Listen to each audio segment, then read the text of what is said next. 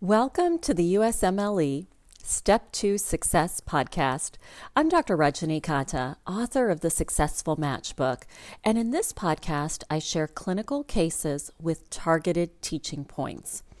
This podcast is not affiliated in any way with the National Board of Medical Examiners, and cases and teaching points are not meant to serve as an official study guide or medical guidance.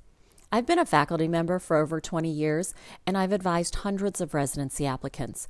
I know how important standardized test scores are in the application process, although I always remind my students that they're just one piece of the application puzzle. If you'd like to learn more on how to succeed in the residency match, you can sign up for a free 100-page excerpt of the Successful Match book on our website, thesuccessfulmatch.com.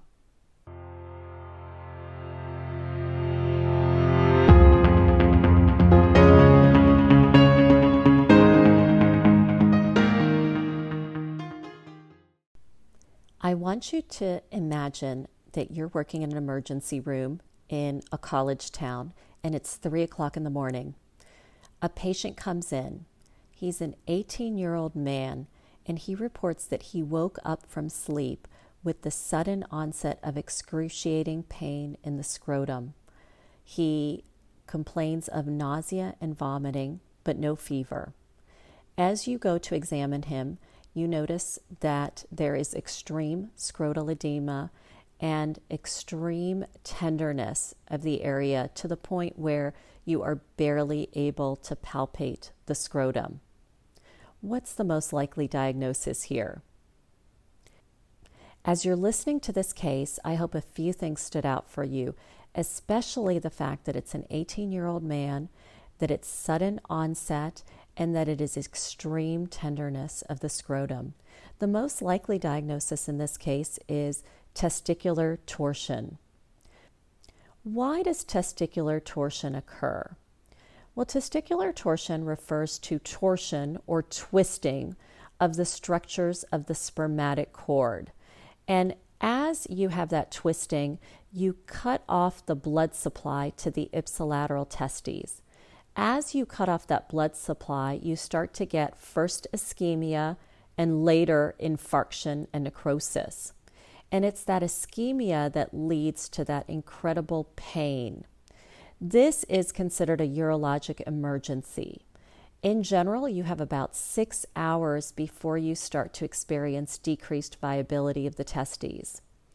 There was a case that made the national news recently where the singer Justin Bieber had checked himself into a hospital because he was worried that he had developed testicular torsion. In his case, he was playing soccer and sustained an injury to the groin. And so he was worried because of the pain, because of the swelling, that he might have developed testicular torsion. So let's talk about the next step here. What is the best initial diagnostic test for testicular torsion? Well, the best initial diagnostic test is physical exam. And what are you looking for when you're listening to the history and performing the physical exam? Well, first of all, several points that this patient had, which is sudden onset. And that's going to help you when you're creating a differential diagnosis here. Also, the patient had scrotal swelling. In terms of preceding events, that's not as helpful. Many of these cases are spontaneous, even waking a patient up from sleep. They may have been running or biking, so you might have a sports history. Interestingly, trauma is present in less than 10% of cases. Might be present, but not a defining factor. In terms of other history, 1/3 have associated nausea and vomiting. So that can be an important clue. Some of your patients might have fever, but it's uncommon. So it's not going to be helpful to rule it in or rule it out. I do want you to notice a few symptoms, however, that are rare. Most of these patients are not going to describe painful urination or difficulties with voiding. And this is an onset that is sudden. If you have a patient reporting a gradual onset of pain, you need to look for a different diagnosis. Let's talk about physical exam as well. And I think when you're thinking about physical exam, it's important to look at a set of rules that was developed to help rule in or rule out testicular torsion. And this is called TWIST, Testicular Workup for Ischemia and Suspected Torsion. And this is basically a scoring system so that a clinician can complete the scoring system and decide if this patient is at low risk, intermediate risk, or high risk for testicular torsion. And the key criteria in this scoring system, the first is swelling of the testes. The second is hard testes. The third is an absent cremasteric reflex. The fourth is nausea and vomiting. And the fifth is high riding testes. If you're asked what is the best initial test, it's physical exam. I want to focus in on the cremasteric reflex because that's something that's very important to perform when you're suspecting testicular torsion. And the cremasteric reflex refers to the fact that if you stroke or gently pinch the upper inner thigh, that you would see that ipsilateral testes ride up. If that reflex is not present, then you need to suspect testicular torsion. A high riding testes is another physical exam finding. Sometimes you might see people talk about horizontal lie of the testes. So normally a testicle would lie in a vertical fashion. Sometimes you'll see it become horizontal, and that can be a clue to testicular torsion, but it's not one of the major criteria. In fact, it's said that fewer than 50% of cases are going to have that horizontal lie. So a really important physical exam finding is that absent cremasteric reflex. Let's talk about further testing. What is the most accurate test? Well, in this case, the most accurate test would be ultrasound. And what you're looking for is an absence of blood flow supplying the testicle so that you know that that torsion has cut off that blood flow. So the most accurate test would be that ultrasound.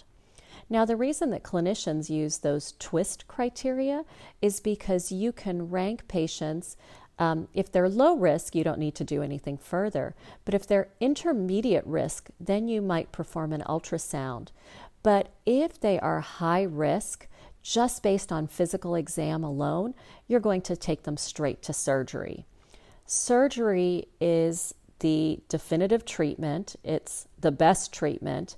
And that's because you need to perform detorsion, detwisting, and you need to perform fixation of the testicle.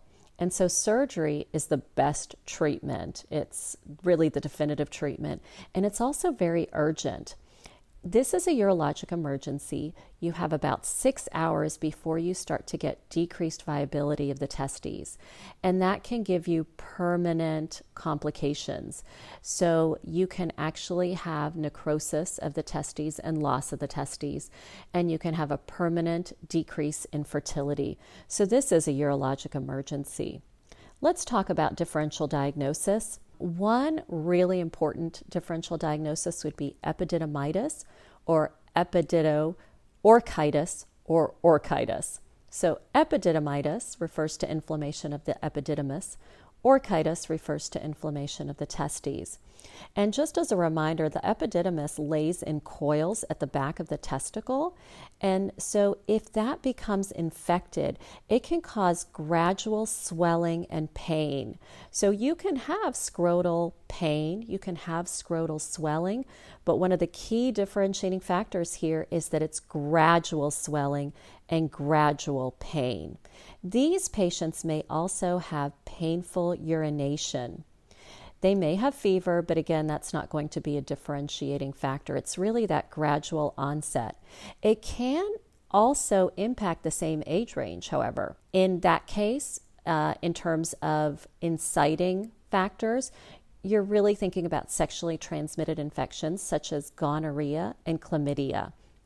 It can also infect older patients, in which case you would think more of a urinary tract infection. and you might think more of gram-negative rods such as E. coli as the causative organisms. So obviously the treatment is going to be treating the infection in that case. But I think the key feature here, because it might be the same age, it might be the same clinical findings of red, swollen, tender scrotum, but you're going to have that gradual onset and you're going to ask about urinary symptoms as well. You might also think in the differential diagnosis of maybe a scrotal hematoma from trauma. Now, as I mentioned before, trauma can be an inciting factor in testicular torsion, but it's pretty uncommon, less than 10% of cases. And when you're looking at a scrotal hematoma, you might also get that testicular swelling, you might see that blood, but you're going to go back to those other physical exam findings. So, in Justin Bieber's case, he was ultimately diagnosed with, we don't actually know. We presume that it was not testicular torsion. One of the reasons it was reported was that, Justin Bieber got himself so worked up by reading WebMD that he had to go to the hospital.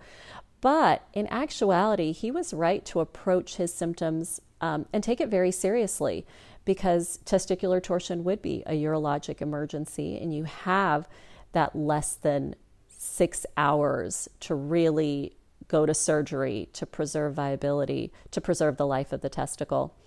And if a patient by the TWIST criteria was considered intermediate risk, then you could perform an ultrasound to look for the blood flow. You wouldn't necessarily have to go straight to surgery if they were intermediate risk. So just to recap, in this case, our most likely diagnosis would be testicular torsion because it's an 18-year-old man. It's sudden onset, very severe pain, and he did describe nausea and vomiting. The best initial diagnostic test is your physical exam. And one of the things that can really help you there is the absent cremasteric reflex. What physical exam is most likely associated with the patient? Again, you can look for absence of that reflex. The most accurate diagnostic test, that would be your ultrasound to look for absent blood flow. And your best initial treatment for testicular torsion is surgical correction.